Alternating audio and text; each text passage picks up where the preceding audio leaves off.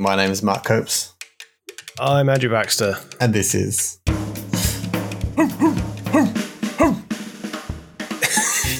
It's just puppies with watermelon. Oh, good morning, Copes. How are you? Good morning. I have not noticed the difference in chippiness to be this extreme for a while. And it's probably just I've got this slit of slit of sun coming through the blind and it's on my face. It looks like I'm radiating, but I'm not.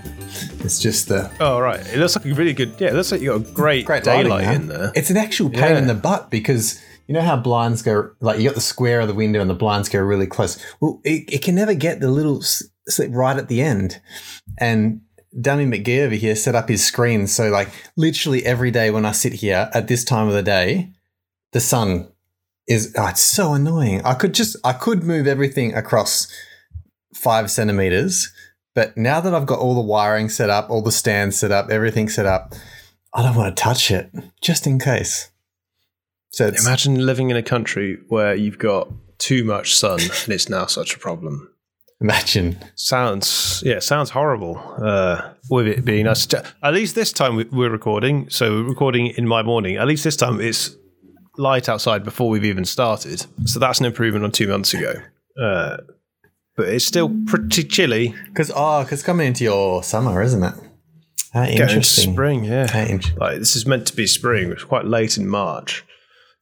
You know, I've been reading this book. It's about like mornings, and it had an effect on me. It was only a small book, even though most of it I was like, yeah, blah blah blah. But he was all about the dawn choruses, which is like when apparently, I don't know, the sun comes out and then the birds start doing their thing. And it's just the time when like it goes from dead quiet to you start to hear the birds chirp up and they start their days. And these dawn choruses apparently a pretty cool thing. And so like these bird watchers like to see it over the year, and when they holiday somewhere else, they'll all get up super early and just to see what the local birds are doing and the migration patterns. Like you'll see some types go for a season and then come back, and I don't know why. I'm not going to be that person to see it, but I find it very, very interesting. They explained it like an attractive thing. Like if you're a bird watcher, I don't think I'm a bird watcher, but if I was, I think I would be right in it, like deep into it. Are you a bird watcher? No, I've seen birds in the past, but I'm not. I've noticed them. I'm aware of their presence. You can say that about a lot of things where if I was into this thing, I could be really into it. I can see how that's the case with some things, such as bird watching. There's an element of it that's outside of your control in that you can't just... You can't. If you want to go and see a particular bird, so you can search for a picture of it on the internet, but that doesn't really count. So you've got to actually go and see it in person. And I guess it would be very similar to train watching, except the difference is with train watching, you know when stuff's going to happen. But the other thing you also know is that with train watching, you have the potential to get the set. The set? Well, you could do all of them, can't you? Because you've got a list of all the trains. Whereas with birds, whilst you have a list of all the birds, some of them are extinct.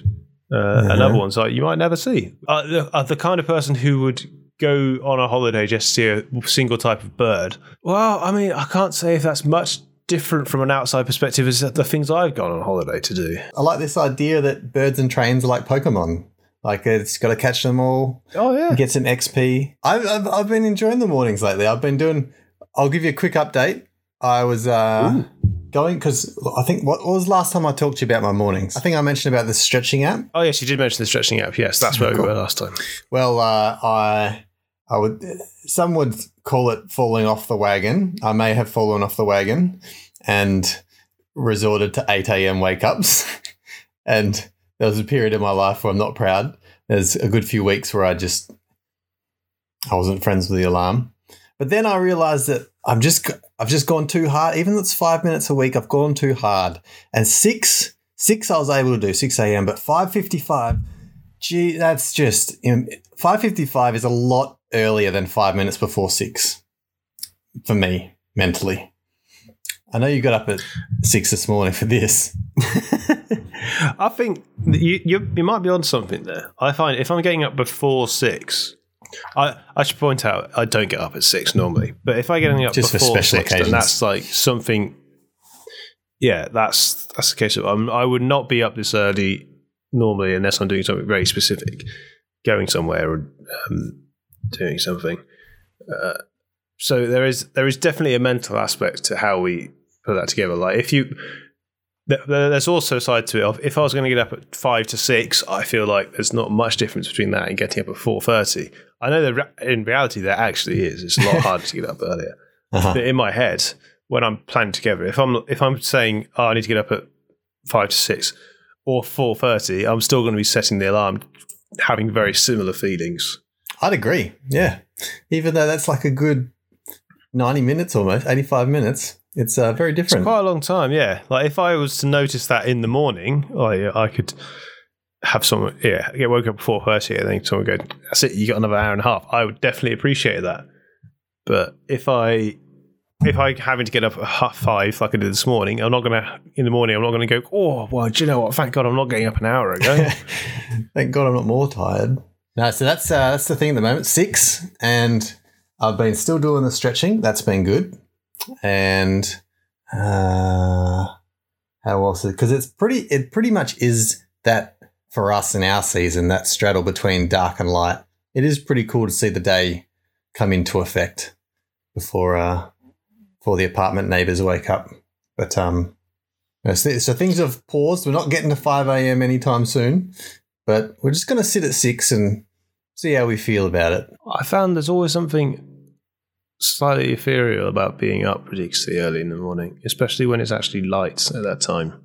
Mm-hmm. In the summer, when it's light at about 4 o'clock in the morning, if you're up at that time, it feels just different. Yeah, like they were saying in this the book where like a park at 10 a.m. when everyone's awake, dogs are running around, shitting everywhere. It's just a normal day. You get at that park at 5 a.m. when it's misty and it's dead quiet and no one's around. It's a different world. And I think I agree. Yeah. Suddenly, someone else jogging in the park feels like a threat. A zombie. Yeah, exactly. That's why I always carry a knife at 5 a.m. Just say, if there's no one else around, how do you know there hasn't been a zombie apocalypse? Yep, I agree. Well, the stab first, ask questions later. That's what my motto is when I go walking. How is life after lockdown? Now you're back. Are you back out of lockdown now? Oh, that's right. Yeah, lockdown last time. Yeah. Remember that thing that happened in your life? Which was, I'm going to hope it was a big event as opposed to what it sounds like, where it was just an idle inconvenience. So weird here because it happened. Everyone played fair, did all the right thing, and then on the TV they're like, we got these QR codes at every place you go to, and you're meant to, because we had this tracking app, but people, I guess, raised privacy concerns and they didn't want to share their location, and I don't know, people had kicked a fuss about it. But QR codes, apparently they're okay with that. So they had QR codes everywhere and you had to scan them everywhere you go. And before it was the place's responsibility, but after the lockdown they said, hey, it's everyone's responsibility. You're just as much your job as it is someone else's. So for maybe 3 days, people would sanitize their hands and scan in. But man, people don't scan in anymore. It's like, even though it's like that long-term, short-term effect, like people are not concerned that, if an outbreak happens and they do the tracing and they find out where this person, it could be anyone, where they were for the last 2 weeks, and they'll have incomplete scanning data because that's what everyone's doing. Everyone will kick a fuss and say, why haven't they been scanning their patient zero? They should be more responsible. But man, so easily forgotten here. It's crazy. It's basically even more back to normal now than it was 2 months ago.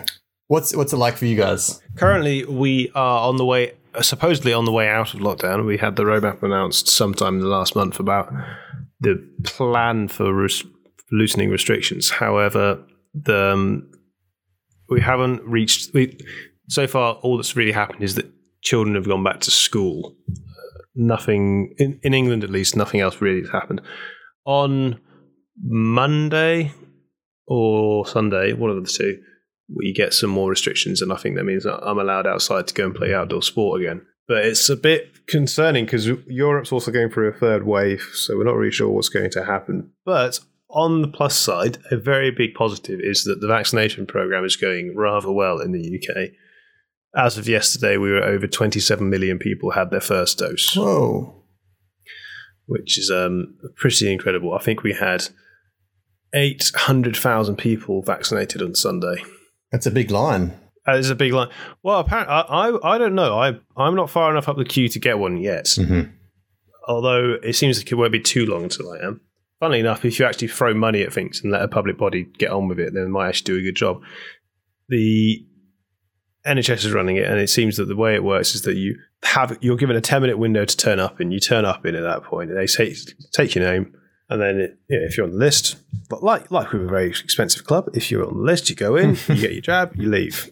Which seems like it seems to be going so well. Like, I wonder why they couldn't have sorted everything else out this well. Apart from the inevitable need to sell contracts to your buddies, but that's me getting very cynical, and I don't want to get distracted by that. Oh, I'm not sure what. Tell me this contract business. What's this contract business you mentioned? Oh, the government's been selling all the public health contracts to their friends and been caught in it. UK. And no one seems to be talking about it. P&W, breaking light into the meta. Just saying, like, if you've been found to be acting unlawfully in your job, and if I had done that, I wouldn't still have my job. So why does the Prime Minister and the Health Secretary still have their jobs? But what would I know? So it seems that the vaccination program is having an effect on the total number of deaths and the total number of hospitalizations, because they are now dropping much faster than the cases, because the cases are not dropping as much as they were. Oh, that's great. So that is shining a beacon of hope in what's going on, and hopefully it will continue to be very good. Unfortunately, it seems that Europe is not doing as well with their vaccination programs due to a combination of issues, mostly, I believe, stemming from sourcing them. There's a bit of tit for tat going on where Europe is blaming other countries for not giving them vaccines, and then other countries are blaming Europe for not giving them vaccines, and it's not very helpful. It's also not helpful that apparently on the continent, the vaccine uptake is a lot lower than it is here. Oh. And we're already talking about how we're trying to encourage more people to take it. But it seems like it might actually, hopefully, fingers crossed, be at the point where in 2 or 3 months, I might be able to go and see my friends again. Which a year ago, because this is now a year since we've actually been in this, I've been working from home for almost exactly a year. If you'd said a year ago, by the way, you're going to be doing this for a year, we would have said, that's it. That's so nice. We'll be back in like 3 months, right? Yeah, they were kicking a fuss if you said anything towards 6 months. Like, please, it's impossible. Yeah, well, I was there saying, like, when the London Marathon got moved to October, I was like, this will have all blown over one way or another by that point. It'll either all gone horribly wrong and calmed down, or we'll have crushed it and suppressed it from the start. Oh, no, turns out that's not going to happen. Just such a long tail, isn't it? It just keeps on going. And we seem to have been in a situation where we've been had a stay-at-home order since January now. And before that, just before Christmas, we had suddenly all the tiers got bumped up, and then that's when I think it was early January, and national lockdown came back in. So we were a day away from going away for Christmas. We were going to go camping up in the Lake District, and then that just didn't happen. So we've just been doing nothing for 3 months again. It's crazy. It sucks. It's so good for me to hear. Well, it's not good at all for you, but we're so out of touch over here, and don't think enough is taken for granted. It is taken for granted. Not enough appreciation, because it must be crazy to be stuck in for that long. Just seeing family, seeing friends, playing sport, doing activities. It's sort of been, a lot of it's come down to, I'll wait for that to happen once lockdown's over, or I'll just wait for something, for everything to open up until I do this again. But that's been happening now for a year, where everything's been pushed back a little bit further, and it really wears you down. Yeah, any advice that I've heard is that whenever you're having a bad day, you just have to realize that it's a really shitty situation, that it's going to have effects on you that you don't immediately realize. You get stressed about something, or we're not even in your position, and I've got a short fuse of problems that I can deal with at any current time that just can't deal with another one. You're like, but why? I haven't got that much on my plate.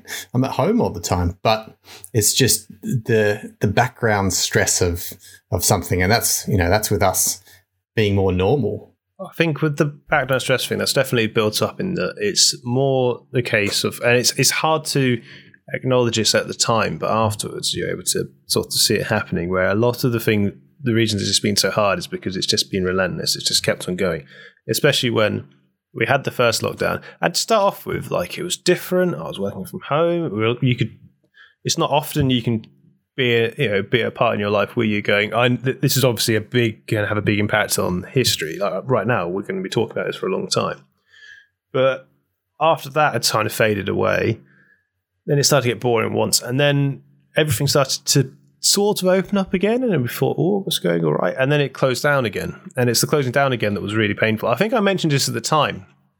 I called this 6 or 7 months ago when I said it's going to be worse when we have to go back and go down. I didn't realise that the death toll was going to be higher. I keep on finding myself having to stop myself saying, don't get too upset about things that I haven't done over this time, because you'd think to yourself, if I've got a year to do whatever I want, well, not so much whatever, if I've got a year where everything's cancelled, I'm going to be do so much more exercise, I'm going to get so much stuff done around the house. And then you tend to if you get too focused on how much of that hasn't happened, then it just wears you down even more. For sure. And you've got to remind yourself that it's just a hard time, and that this is not, if that's been the case with it, then you probably had to take a couple of days where you've just done something different, or you've done whatever takes that fancy that day, just to try and break things up. Especially when I'm spending up to 7 days a week just sat in this chair because I work at this desk. And then on Sundays, or Saturdays and Sundays, I'll try and go out for a run or a cycle or something. But a lot of the time, especially in this time of year, I'm indoors. So what do I want to do? Well, I want to play some games or do some painting or something. So that means that I'm back here again. I'll be trying quite hard to not do that, but it's very tricky. I don't know about you, but had someone said a year ago, hey, you're going to be, working from home or whatever for this amount of time. If there was ever a time to buy an expensive, comfortable chair, now is it. I wish someone had said that then, because now I'm like, I'm still on my borrow Nat's chair when she's not at home, or using the dining room chair. And at this stage, I could spend money on a big chair, but what if the vaccine's coming and things are winding up? I won't need it. It's so annoying, because it's like the thing, like, buy a good pair of shoes and a good bed, because if you're not in one, you're in the other. Turns out you're also maybe in an office chair for a long time if you're an office worker. And by gee, your bum gets sore, I can tell you that much. That's a really good point. I think there's a couple of things I would have changed. When we're starting the show, you said, are you ready? And I think so. You can hear me. It's because this is the first time that I'm able to work from my setup. So usually I'm dismantling everything, going into the living room, and it's just a mess. Like, I've got the iPad because we're using Skype, and I got little earphones in my ear. Then I got the big earphones to capture the microphone. Then I got the laptop next to me. They're both plugged on extension cords. They're propped up on chairs. It's just a shit show. And here, because I've got this set up and the mic set up now for Twitch, it's literally just, we open up Zencaster. It's got video and audio. That's it. It's amazing. We're using your sick streamer setup now. I love it. It's not even that sick, but it's just plugged in. That's the benefit. And I don't have to move. Speaking of Twitch, how has that been going? I think I have a problem. It's really fun. I love it. I think I'm in the wrong time zone for you to catch it, because this would probably be the latest I'm going to, and it's the early morning for you. So it's not UK. Yeah, not UK friendly. I think it's a little bit too early for me to catch it first thing in the morning, but I think I've caught maybe late at night. The very tail end of one, but sometimes I'll watch one just after it's finished. So but I think with streaming, it's very much a pull of it is that it's live. So a big attraction of it is that you actually watching it at the time. As soon as you're not watching it live, it's like live sport. It loses a little bit of the shine. You just skip through. Yeah, it's part of it's just being in the moment. Yeah, it's been really fun. Like, I just recently reached the affiliate status, which is kind of a semi-big achievement. Well, for me personally, it took like 130 hours of streaming. So it was a kind of a process. But fortunately for me, I guess a lot of people struggle with it because they're like, what am I going to stream? It's because it's kind of a sunk cost. Like it's a wasted, like 130 hours. That's like a month of full-time work doing something. And that's a lot of nothing to show for if that's how long it takes. I'm sure it takes other people quicker. But fortunately for me, I've always got comic strips to draw. Like that's my hobby. So that's all I did for the longest time. I just started playing some games now, which has been super fun. But so that's just unlocked a bunch of stuff that I got to learn now. Like it unlocks channel points and people can subscribe and add roles and all this kind of stuff that makes streaming more appealing for the streamer because they can kind of get a bit of payback for the time. But it's been cool. Like I thought going in it would be me putting on the camera and then just drawing, but it ends up being just like you get to know the people. Like there's some regulars and you get to like become friends with them. And even though I'm the one talking and they're typing, it's kind of got that chat room old school vibe. And I dig it. It's really fun. Like I'll put this recording out on one day. I've kind of been doing these release day streams. So I'll play the audio and sit there and type with anyone who's seeing. So that's fun. We'll have to find a time when we can both be on there, get our webcams up and chatting away. But I think I said that last time. Premiere or something. Yeah.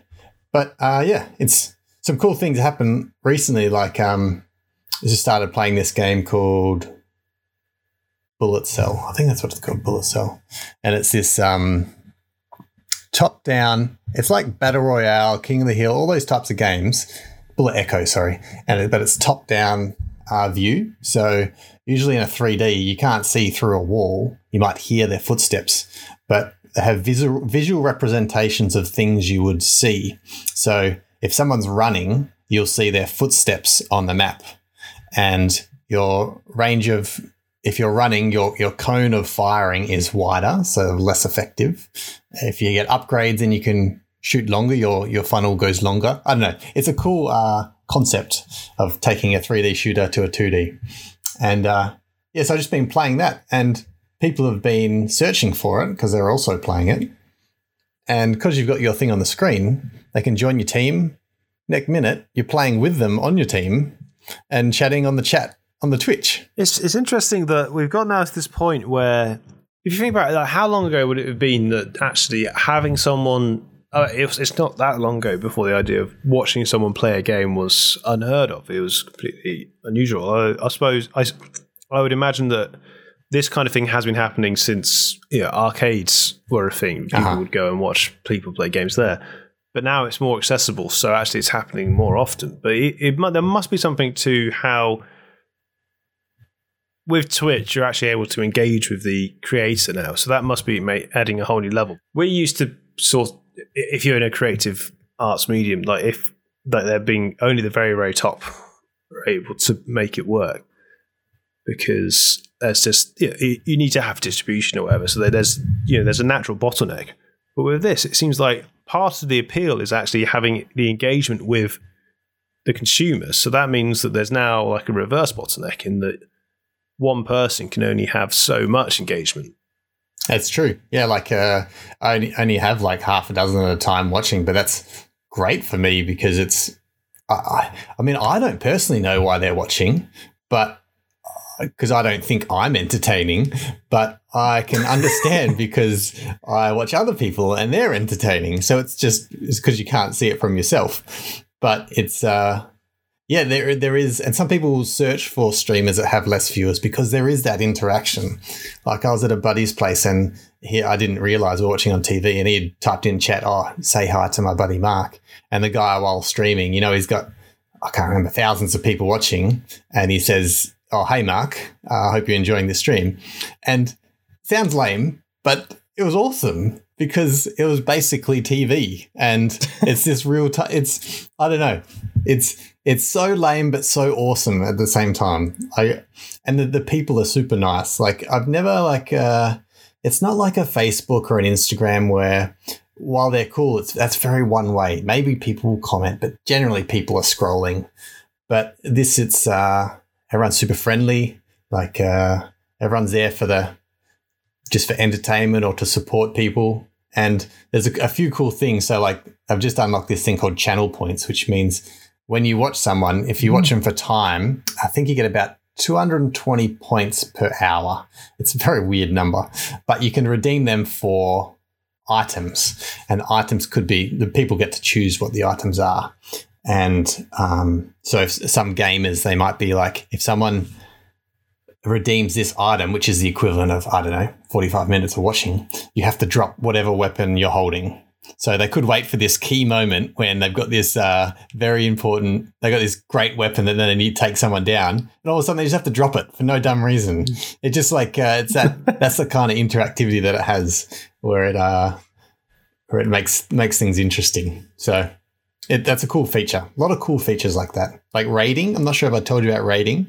You take your group of people after your stream and you raid another stream, which means suddenly that person's just been streaming. Maybe they got one person watching. Maybe they got 100. I don't know. But your whole party all of a sudden is in the stream and everyone's typing raid and putting emotes and stuff and just flooding the text. And they're just like, what the hell's just happened? Where are these people come from?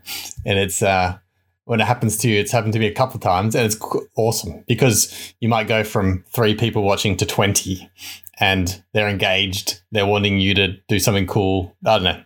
It's cool. Such a unique thing. That doesn't happen on YouTube. Nothing good happens on YouTube. So moral of the story, I think they got a lot of good things going for it, and it's kind of suiting me at the moment. I've got a lot of things I want to draw and play. So while I'm at home, I'll keep going and seeing if people keep turning up. But it's fun. I feel like it's an unknown medium still. In a way that... But it's like everything else, such as with YouTube or podcasts. It's hard to tell. Is it over the peak or is it still before the peak? Is it going to keep on getting bigger? Yeah, I don't think it's hit. Is it already started to climb? We just can't tell. I definitely feel like lockdowns have helped. A lot of probably new streamers have come on. That's the only reason I'm on it. But I've heard this about writing, and I think it's the same with Twitch. It's very insidious, but for a good reason. So like if you were writing a book, you say you've written one book in your life, but you've bought 1,000. So the more books that are in the system, the better the ecosystem is, because just say 1 million people have written one book. Now 1 million times 1,000 books have been sold. Like it's... the more people are writing, the more people are buying. And it's kind of the same with Twitch, it seems, where a lot of viewers are also streamers. So I hardly watched it, but now that I get how the system works and I'm streaming myself, I'm way more inclined to check out other people's streams. So like as it gets popular, it kind of... It's not zero sum, basically. It's the opposite of zero sum. One sum. I don't know what that many is. Sum. Many sum. Yeah, it's a many sum game where the more people that get into it, it just explodes instead of competing, I guess. It's kind of like when these things happen, it's quite hard to picture when we go back and say, how could I explain this to someone 10 years ago before it existed? Like, how can I... It seems really odd to say, in the future, there's going to be a point where people just stream. Like the idea of streaming was unheard of, where you'd be like, it's going to be so easy to broadcast what you're doing that people are going to be doing it from their bedrooms, and it's going to be actually a point now where the infrastructure exists that you can stream, you can broadcast to 6 people, and not in a 1920s, as in that's how many people could afford TVs sort of way, but there's just so many streams available. It seems odd that part of the reason that this thing's come about is because of actually too much content was happening. So when we have 500 channels on television or something, I think Americans have even more. I don't really know how many they have on what cable would be. You would think like that must create a decline in content, but it seems weird that the way to actually get that sort of engagement back is to go, that's it, we're just going to have more content. Yeah, it doesn't seem like a solution, but it could be. Yeah. We'll have more people creating more content, but that actually means that you do have engagement. You have a situation where it's more personal, and you can also have something so much more niche. And with these sort of things, like if you're watching a streamer, you can have a very personal relationship, or you can feel like you have a very personal relationship. And it's one of those situations where you might watch someone, and I've done this with things like podcasts, where you feel like you know this person, but obviously you don't. 100%. And then, for example, when a year ago Hello Internet just stopped, that it's an odd place to be in, where this thing that used to be there just kind of just disappears, and it's like a friend you don't talk to anymore. I didn't realize they stopped. They're on hiatus, but that's the scary word for webcomics, and it must be now for podcasts. Yeah, it's the kind of thing where, by their nature, something along the lines of a YouTube channel or a podcast, because they're serial, they can just keep on going. They don't have to have seasons. They don't particularly have to have an overlying story or anything, so they can just keep on going. But at some point, they're going to have to stop, and I think that's going to be something that we're only sort of just having to start to deal with, where we're going to end up with this graveyard of. I say it makes it sound a bit more grim than it is, but we're going to end up with just this huge amount of content of stuff that's happened, but when it was created, part of its appeal was how current it was. Such as, if Hello Internet never releases another episode, it's still there. There's still people who haven't heard it who are going to go back and listen to it, go back and listen to all 140 odd episodes. But they're not going to, unless it does start releasing again, it's going to feel very different. Like how we might view a television show which is from when we were either very young or before we were born. If you watch a television show like that, you can watch the whole thing in one go. Or it doesn't even have to be that old. It just has to be a TV show. I watched Shit Creek. What's your language? A month ago. It was, and it's a really good show, but I feel like I would have experienced it very differently to someone who's watched it as it came out compared to when I watched it in a week and a half or 2 weeks, however long it took me to watch it. I got quite addicted. You don't consider it at the time, but podcasts or Twitch, even Twitch streamers are going to be like that. There's going to be a point when even the biggest Twitch streamers, when they're dead, or their stream is dead. Let's just say their stream is dead. well, no, but all right. But so if their stream is dead, then that it could be the case that they just want to do something else. What if they want to, retire or give it another 50 years? What happens to that content when they're actually dead? Will Twitch still be around? We don't know. It's going to what's going to happen to Puppies and Watermelon? Puppies and Watermelon in 50 years, is it still going to be something that you can go and find? Or what happens if SoundCloud isn't a thing at that point? Everything's owned by a company, and at one point it either gets bought out or it goes bust. And it's hard to know how long. SoundCloud seems like a big company, but just like so many of them aren't making profits. So how long can that charade happen? Even if SoundCloud was bought out by Facebook, eventually the only thing you can really do is keep a hold of all your things. So luckily we have, we backed up all our recordings, but that's the fail safe really. It's so weird because TV, you've had, decades of TV, but it's not stored anywhere. People aren't, they're gone. They were shown and they were gone. And you're right. There's just so much stuff out there. It's so weird, isn't it? We've got backups of our earliest shows, so I could potentially go back and remaster them all. I've got some cut segments that you sort of sit there and go, maybe I'll do something with them one day. But then some of the biggest moments in television, they haven't got the original masters for. The amount of classic albums where they go, we haven't got the original masters because we reused the tape. This is what I'm so scared of. I've got right behind me a whole cupboard drawer full of CDs, and I haven't touched them for 5-10 years. But I'm scared. I'm scared to throw them out because CDs degrade as well. You know what, sorry? CDs degrade. Oh, well, there you go. They're not even safe then. It's amazing how we think if you save something on your hard drive, you think of it as it's in a safe location and it's going to stay there. But actually, digital media is very volatile. Yeah. Well, compared to something like, I can't remember where I saw the scale, but the scale was basically if you want to store some data, the way to make it last longest is to etch it in stone. Like, if you engrave a word in stone, it's likely to be there for a very long time, potentially thousands of years. If you save something on a hard drive, it's only guaranteed for something like 5 years. Well, I mean, at the time you save it.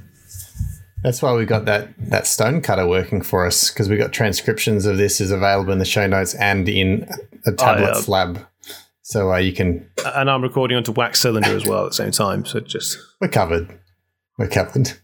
Forget GarageBand as a backup.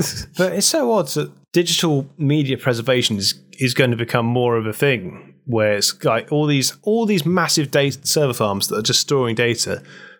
Just this morning, I had an email from Google saying, by the way, you're using up a bit too much of your storage. Did it say that? Presumably, they would like me to spend more money with them. But it sort of prompts me into thinking, is it time that I started archiving some of this myself?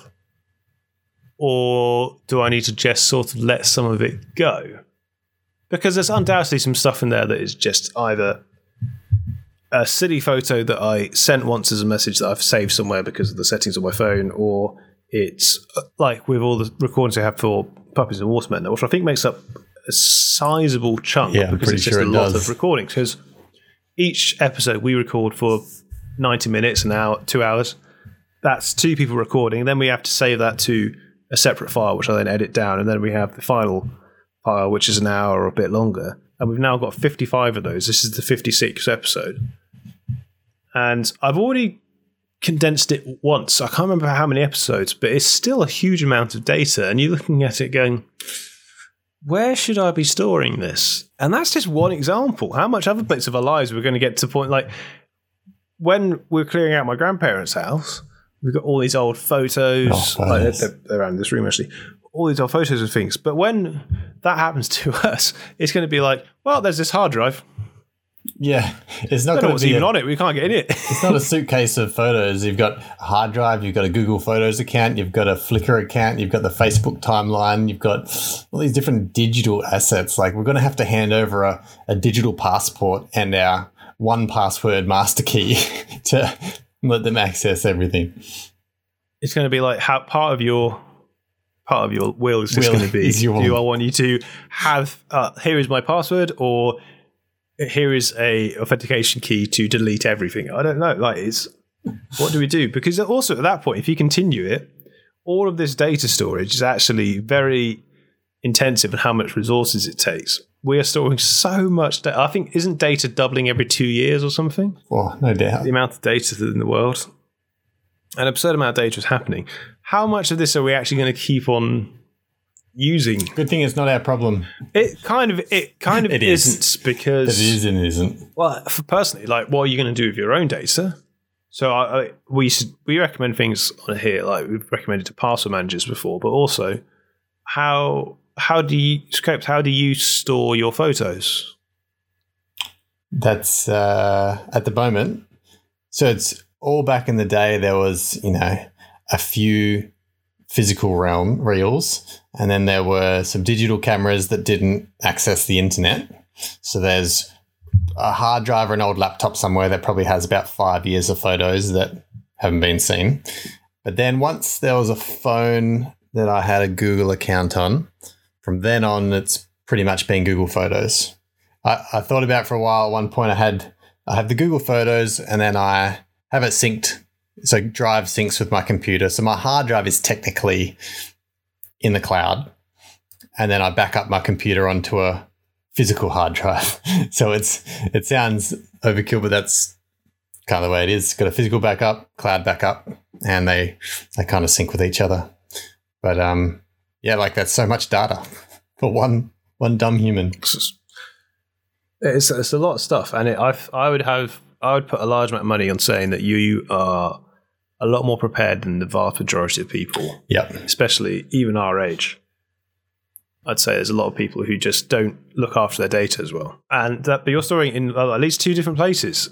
So that's good. You got redundancy there. If one of those sources fails, you've still got your data. It's like a weird, hopeful thing where you're like, they've found all the scribblings of J.R.R. Tolkien. Isn't it so cool that he kept all these little scraps of bits of paper where he had his ideas? And there's a little Mark thinking like, what if one day someone finds my hard drive and finds all this amazing things that he was up to and they find it so fascinating? But let's be honest, all our shit's boring and some future person is going to be like, this was bad. So there's a part of me that wants to like, maybe my time isn't now. Maybe my time is in 100 years and it'll be the Elvis Presley of the future. But that's here nor there. Like if I'm not going to use it, why do I need a backup? You know, I could see the argument where someone's like, just live in the moment, take photos, enjoy it. You don't need them after. I think I would imagine that by having photos so easily, no, not accessible, but by making taking photos so easy, and in a way storing them is still pretty easy. Now we're kind of losing them a lot. So we don't. I haven't had a physical photo album. I don't think I've ever really made one in my life. But part of my ambition is to go through my existing photos and actually curate them a little bit. Maybe not so much tidy them up, but just sort of know what's there and. Mm-hmm. Have some semblance of order to it, so it might be usable. Because as it is, all it tends to be right now is maybe once a month, probably even less. I'll have some conversation or some memory where I'll think of something very specific that happened a certain time ago. And yes, with systems like Google Photos, I'm able to go back, find that time and go, look, here's a photo from said story. But I have to scroll through a lot of crap. It is cool that you can search photos. It is good to do that. I think by having it so easy to just store 1,000 photos or more, we sort of lost the sense of here's the special ones. I mean, I know there's actually bits inside these programs where we can go and create albums, and they're called albums.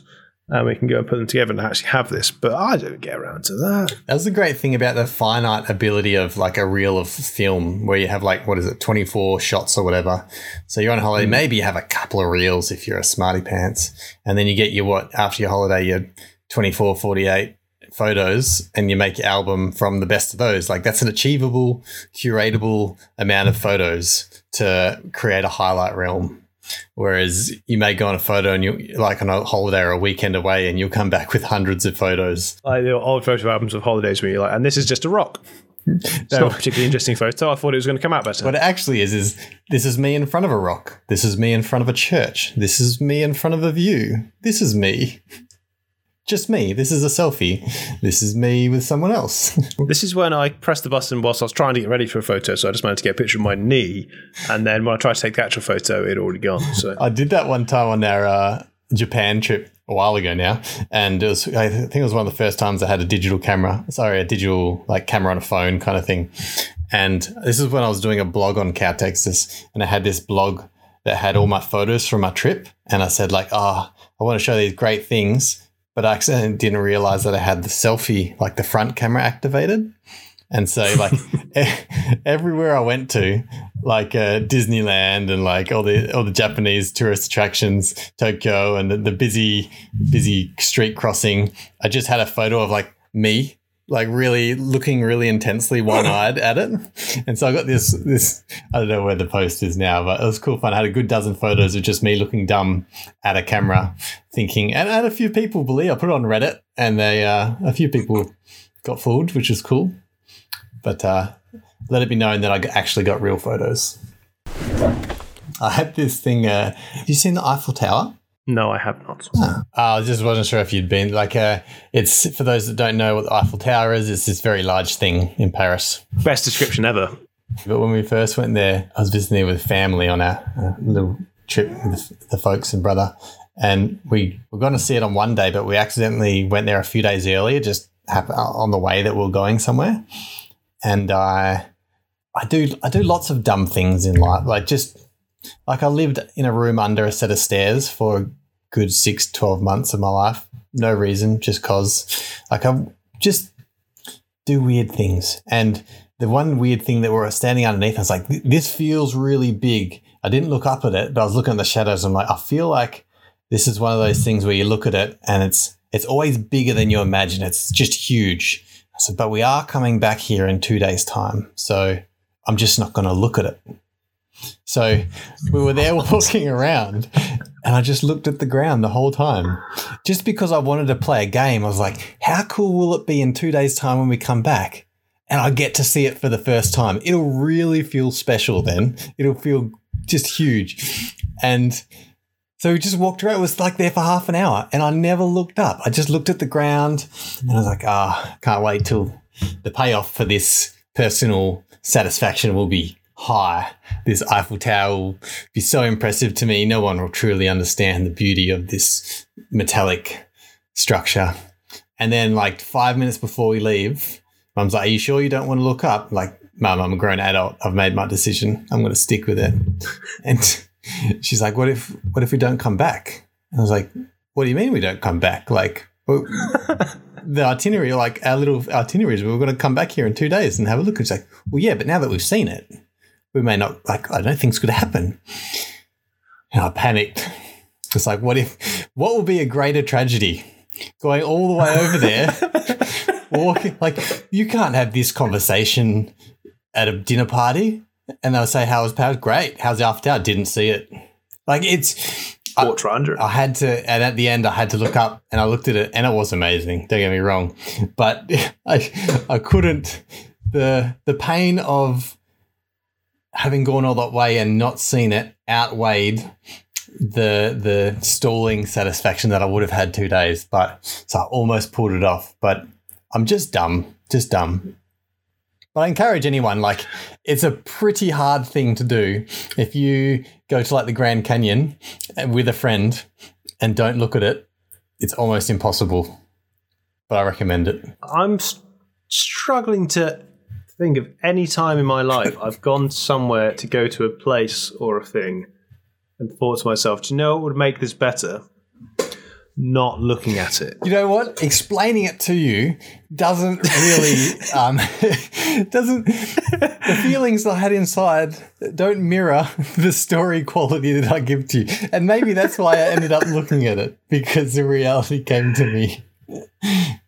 But I mean, I feel like there's usually I have a tinge of sadness whenever I go somewhere, and then I think to myself, like, I might not come back to see this thing. But at least you've seen it. And sometimes it's something very impressive.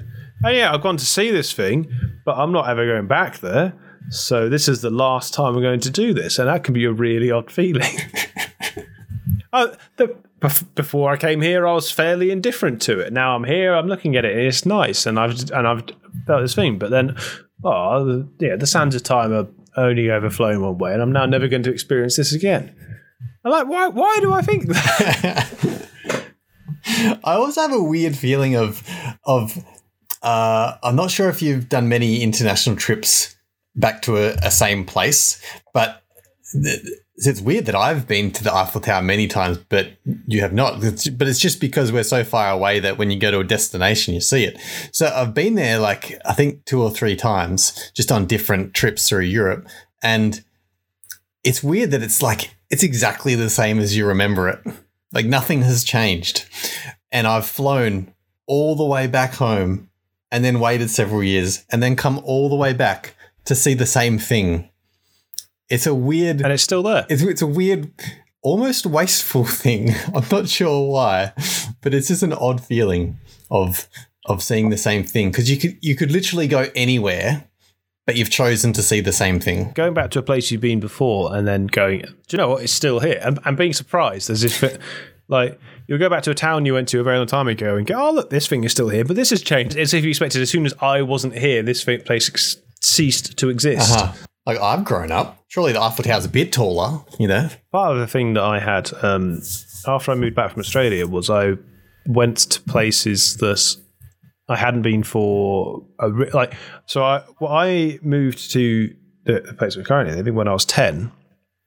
So where I lived before that, didn't really go back to very much after we moved away. But since moving back, there's been a couple of times where I've just gone there just to go and have a look around. You just go around, just like trying to remember your way around. Like, there's a certain woods, and I was trying to find a certain part of it, and I just couldn't remember my way around. And I was just like, but it's the same place. Uh-huh. How has it changed? I mean, granted, if you're in a wood, then the trees all look quite similar because they're all the same type of tree, so that makes it a bit tricky.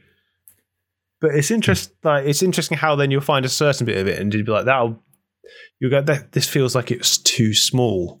Oh, yeah. Like, I think it's because it's when you're a kid. Because when I go back to the town that I grew up in, you think you'll never forget all the detail. Because, I don't know, our place, you could ride your bike around everywhere. And so you know everywhere. You know everything. You know everywhere. And you go back there now and you're like, it's so achievable to go it's so small. Like, everything seems... Well, it seemed bigger when you're a kid, obviously, because you're smaller, but you don't realize that things now seem smaller because you're bigger. Like, it's the opposite effect. Well, I used to think it was a long way to school, but now I'll go back there and I'm like, it's 2 minutes down the road on foot. Yeah, I used to get picked up and dropped off, and I'm like, what a slack little boy. Like, it's just a walk. Walk there. But yeah. All those times I was like, why do I have to walk to school? So and now I look back and go, like, now I know why. It's like 10 minutes. Suddenly it makes sense. So I did this training course at this one place near a rec center, and it must have been a creche or something, like little kids, and they had like little kid toilets near the little kitchen. And I'm not sure if you've ever been to like I don't know, like trying to think of a way that is legit and not me sounding weird, but like I think I know where you're going with this, and I can tell you that one time I did a race where the base was in a primary school, so the toilets were primary school toilets, and I had to use one of those before and after a marathon, and it's a long way down. Yeah, like there are legitimate reasons to be at a primary school toilet. That's basically what they're trying to say. I didn't know how to say that, but there are legit, like, nothing dodgy here. Marathon, go back to school tours, all normal things that normal people do. You just find yourself. Honest, there's a reason I was in there. I'm so glad you had a marathon. I didn't know how I was going to get there. But yeah, small toilet doors. You haven't explained how you got there, but we'll just assume that you're there for a good reason, right? It wasn't a marathon, but it was... to school. Oh, dear. I don't know why I'm flushing red. I'm not sure why I'm feeling panicky. Look, primary schools are... they're situated in lots of places. They've usually got a hall of some description, which means that they've got a big space you can use. They're empty at the weekends. They're good venues to use for different things. The one problem is the toilets are designed for children, which means that they are just tiny, and you don't understand. Like, I don't remember toilets being that small, but clearly they were. And the doors, like, are small. I guess it's because... kids are dumb, and children, and like the adults, the teachers need to like make sure they haven't gone head first in the. I'm not sure why, but like, why are the doors so small? Like, as adults, definitely unusable. I don't know. I just remember I remember we used to be able to climb over them at primary school because we would use the toilets more for that than actually using the toilets. You'd lock it and climb out. Whereas adults were like always poo on company time. It's the opposite. Right. Make sure you're getting paid. So dumb. How things change. Like when you're young and they're like, it's nap. When you're a child and they say it's nap time, you go, but I don't want a nap. And now it's a case of, oh, please, let me just go to bed. Yeah, working from home, the afternoon shift is a lot harder than the morning shift. You know that feeling where the morning can go on for absolutely ages. And then suddenly it's lunchtime. I get that, and you get that in the afternoon. I've noticed that more so over the last couple of weeks, where it'll be a case of, oh my god, how can this day keep on going? Oh, it's 5 o'clock. Like, I don't know how that happens. Where like there seems to be, I think it might just be my perception of how much time is left in the day and how much I can get done with that. When it's like you've got the whole day to get stuff done now, I feel like that's a lot of pressure. So I don't get very much done, and then by the end of it, I'm like, oh god, where did all that go? I haven't got anything done. Hey, I find the less time you got, the more efficient you are with it. I think that's why they say parents are super good at getting things done, because they use all their time. Because when you have got the whole day, you're like, all day, no worries. I got the reverse problem as, I guess, what Nat does, because she's got her full-time job and I'm trying to do my business stuff. But when a public holiday comes up, I'm like, I need every day I can get. Like, the month's going to happen and I need money to spend on things. So that just means with a public holiday, there's less time to achieve the money. So a public holiday when you're working for yourself is not a good thing because you just need more time. There's always more time. And so whenever there's a 4-day weekend, like half the home office can't wait for the 4-day weekend and half the office is stressing like hell because he's thinking, I have to cram everything in these other 4 days to make it happen. It's weird. Imagine what's going to happen when you have to hire people and you have to like let them have days off and stuff. I'm going to pay you to do nothing? No, thank you. Suddenly all this, now the table's reversed, suddenly all of your nice instincts go out the window when you're saying, when I run a company, I'm going to give everyone as much time off as they want, and then suddenly someone says, can I have some time off? No. Your retirement? Why am I interested in your retirement? You're going to be... You're not retiring. I won't let you. A lot of the case of a lot of people who are self-employed use these arguments as, I can take time off whenever I feel like it, or I am my own boss. It's interesting how it sounds like from your experience, some of that you're just saying like that's my main problem. It's like I can take time off whenever I want, so I never take time off. 100%. Yep. You just have to I've gotten to a point where I work 9 to 5 and not weekends, but it's because I know that it's good for me. But it's certainly more stressful and more intense, I feel. I'm not sure.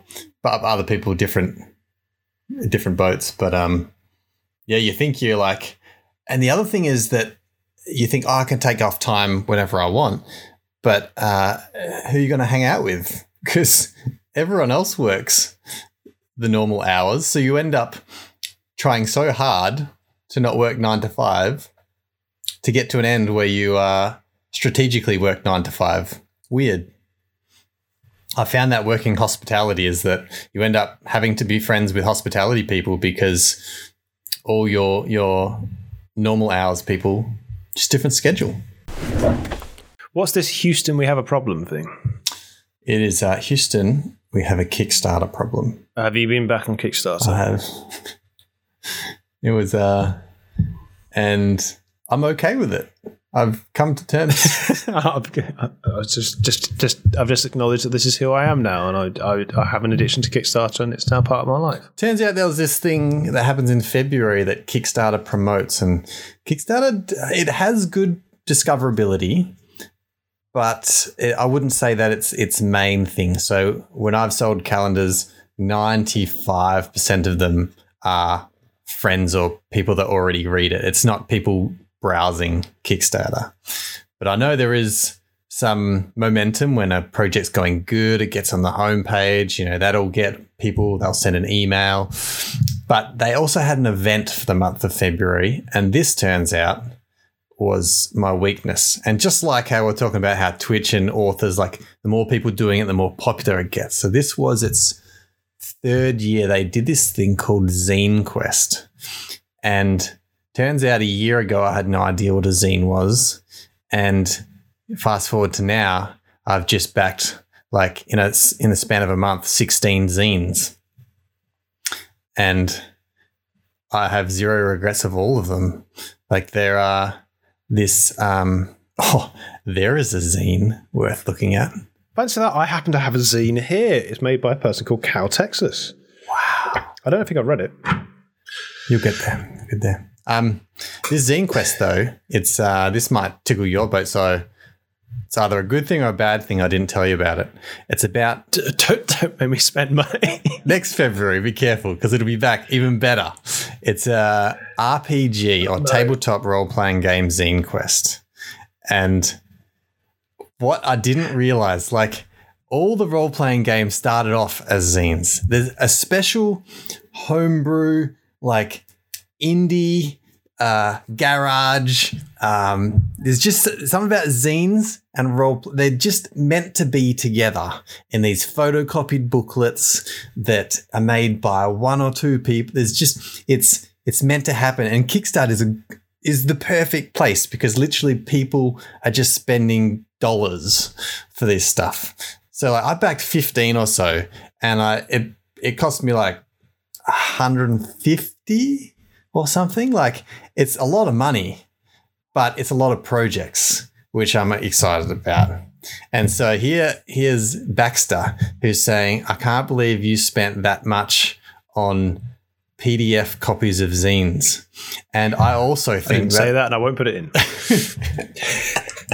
I also think that. I'm not sure how I feel about the fact that I did it, but I do like the fact that I was able to support like 15, 16 people that have made this packageable nugget of fun, and all they made it for was to people to play it and enjoy it. And I don't know, it really tickled my boat. I'm not sure what saying I'm going for. It really floated my boat. And what happened this year, weirdly, was that before this year, I guess there was always solo games. Like I got you that one for what was Secret Santa, and that's pretty much all I'd ever heard of a solo kind of game.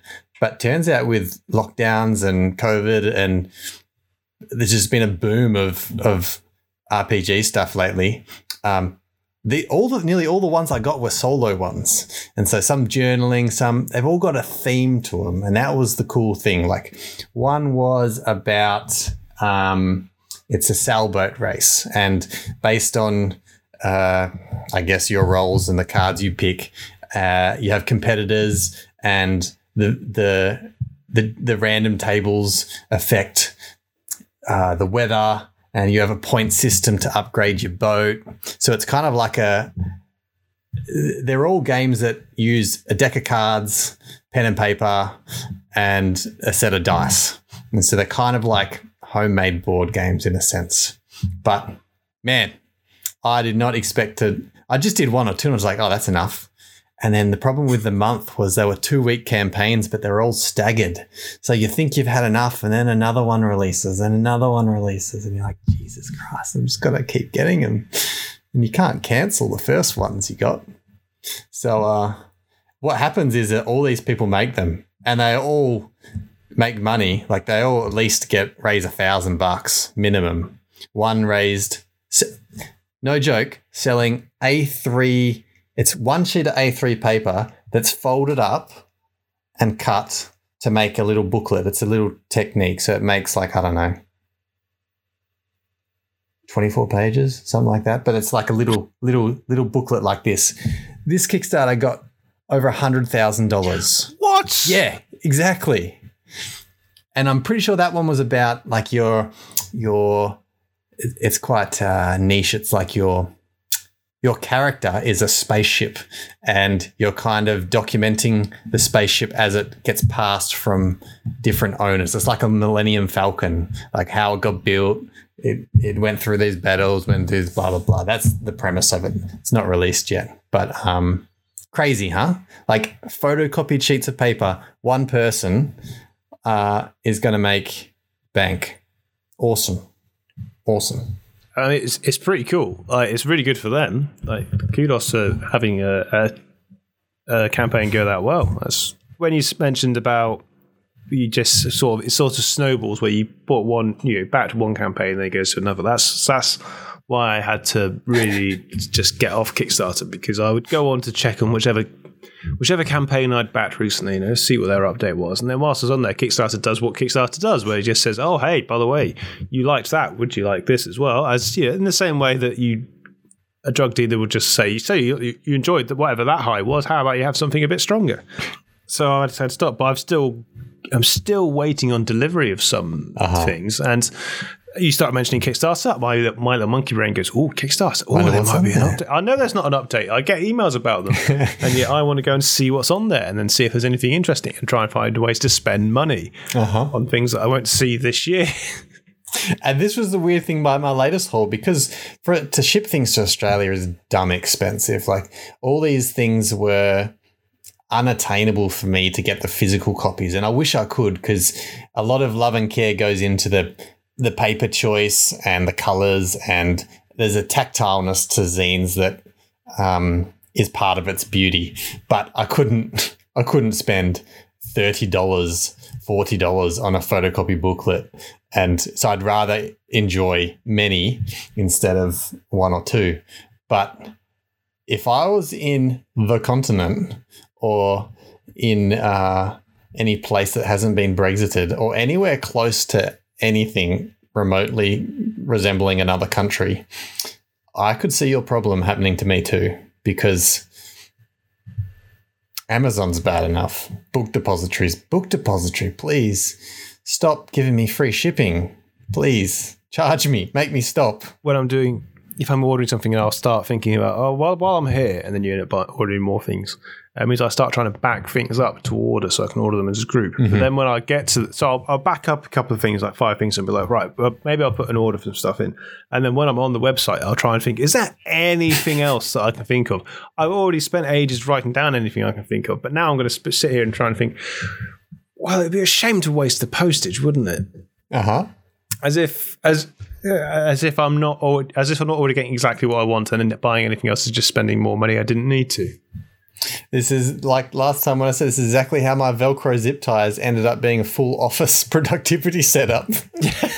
Yeah, so it was a dark hole, but it was a dark hole that has many bright lights at the end, which it's pretty much the way it's going to happen is they're all got staggered releases because they're not all ready yet. So over the next 6 to 12 months, it's going to have these games. And the cool thing is most of them are solo, so I'll be able to enjoy it. And I'm looking forward to it.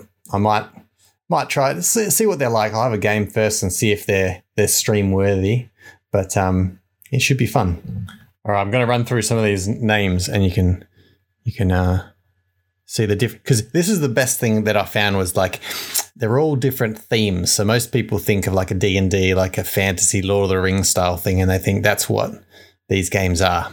But it could be anything. So one was Courier, was like it's delivering packages. You're like an item delivery person, but you're in a post-apocalyptic dangerous landscape while building your reputation and becoming a legend. So it's just got a theme of that. You're a postman in a desolate future. Ostro was one about you're like pirates and you're in the ocean and you're looting and fighting other ones. Arcane Academia, that was a multiplayer. It's kind of like a magic school, like a Harry Potter style. That looks cool. A Little MOBA, that's going to be one. It's like a League of Legends style MOBA game, but they've put the mechanics into like pen and paper into a print at home board game style. That looks cool. I'm sure you're all wondering why I've gathered you here. It's like a murder mystery night. So you play with other people and you've arrived at a house and NPCs around you die. Raccoon Sky Pirates. You're all raccoons and you're like creating a pirate ship made of garbage that you're harvesting from people's neighborhood. Alley Oop. It's like a basketball. You're a team and you manage the team and you're able to have mechanics to play a game and enter like a fixture system. And so it's about the game on the court and relationship stat building off the court. That's cool. Talk was like a rally car apocalyptic one as well, kind of a board game-ish where you're driving around. It's part of the delivery and anyway, lots of different themes as you can see. I think money well spent. I have no idea what your face was doing where I explained them all, but I'm presuming they're all, wow, that's fucking great. I mean, that sounds awesome. It's sort of, I don't know. They could be all dumpster You're definitely fires. right. It's very diverse. Some of it is, when you describe it, you can either make it sound like it's either, you can be very vague. You can just make it, like me say it's a basketball team. You listen to that and go, well, I'm not really into basketball. But then at the same time, a lot of it depends on how well it comes together. There's a lot of games I have where the original premise isn't something that interests me, but the game itself does it in such an interesting way that's what sucks you in.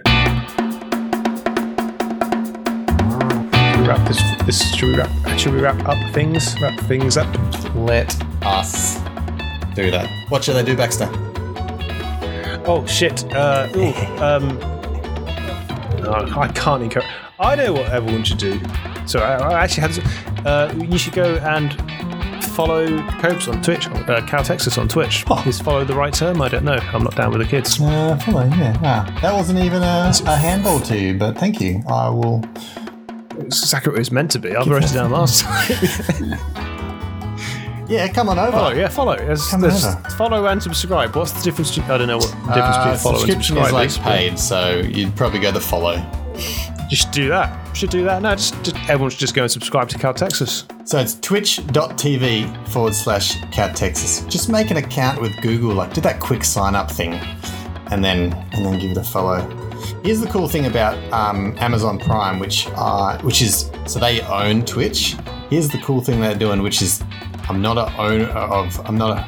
a subscriber to Amazon Prime, but I definitely will. As a Amazon Prime person, you get a free sub to any channel once a month. So it's kind of their way of boosting the Twitch ecosystem. So like if you're a Prime subscriber, what you pay your $7 a month or whatever, you like any channel on Twitch, and you can actually give them money as a part of your subscription, which is awesome. Like it's a great initiative they've got. So have a look around and find a lot of talented people on there and give them a sub, because it really makes their day. That's Copes' tip of the day. Do you have a quote? This one I read, and it's very applicable to me at the moment with the Twitch, so it's a good segue. But the quote is by someone that Mark didn't write down. They said, "Be brave enough to suck at something new." And I think that's great advice, because I'm a perfectionist and there are many things I don't want to try doing because I'll be bad at it. The only way you get good is by doing it repeatedly. And everyone starts off somewhere, so go do it. It's been a good talk, Coates. It's been an episode. Catch you another. It's definitely of our episodes. It's definitely been one. It's been one of them, all right. I'm looking forward to turning the aircon back on.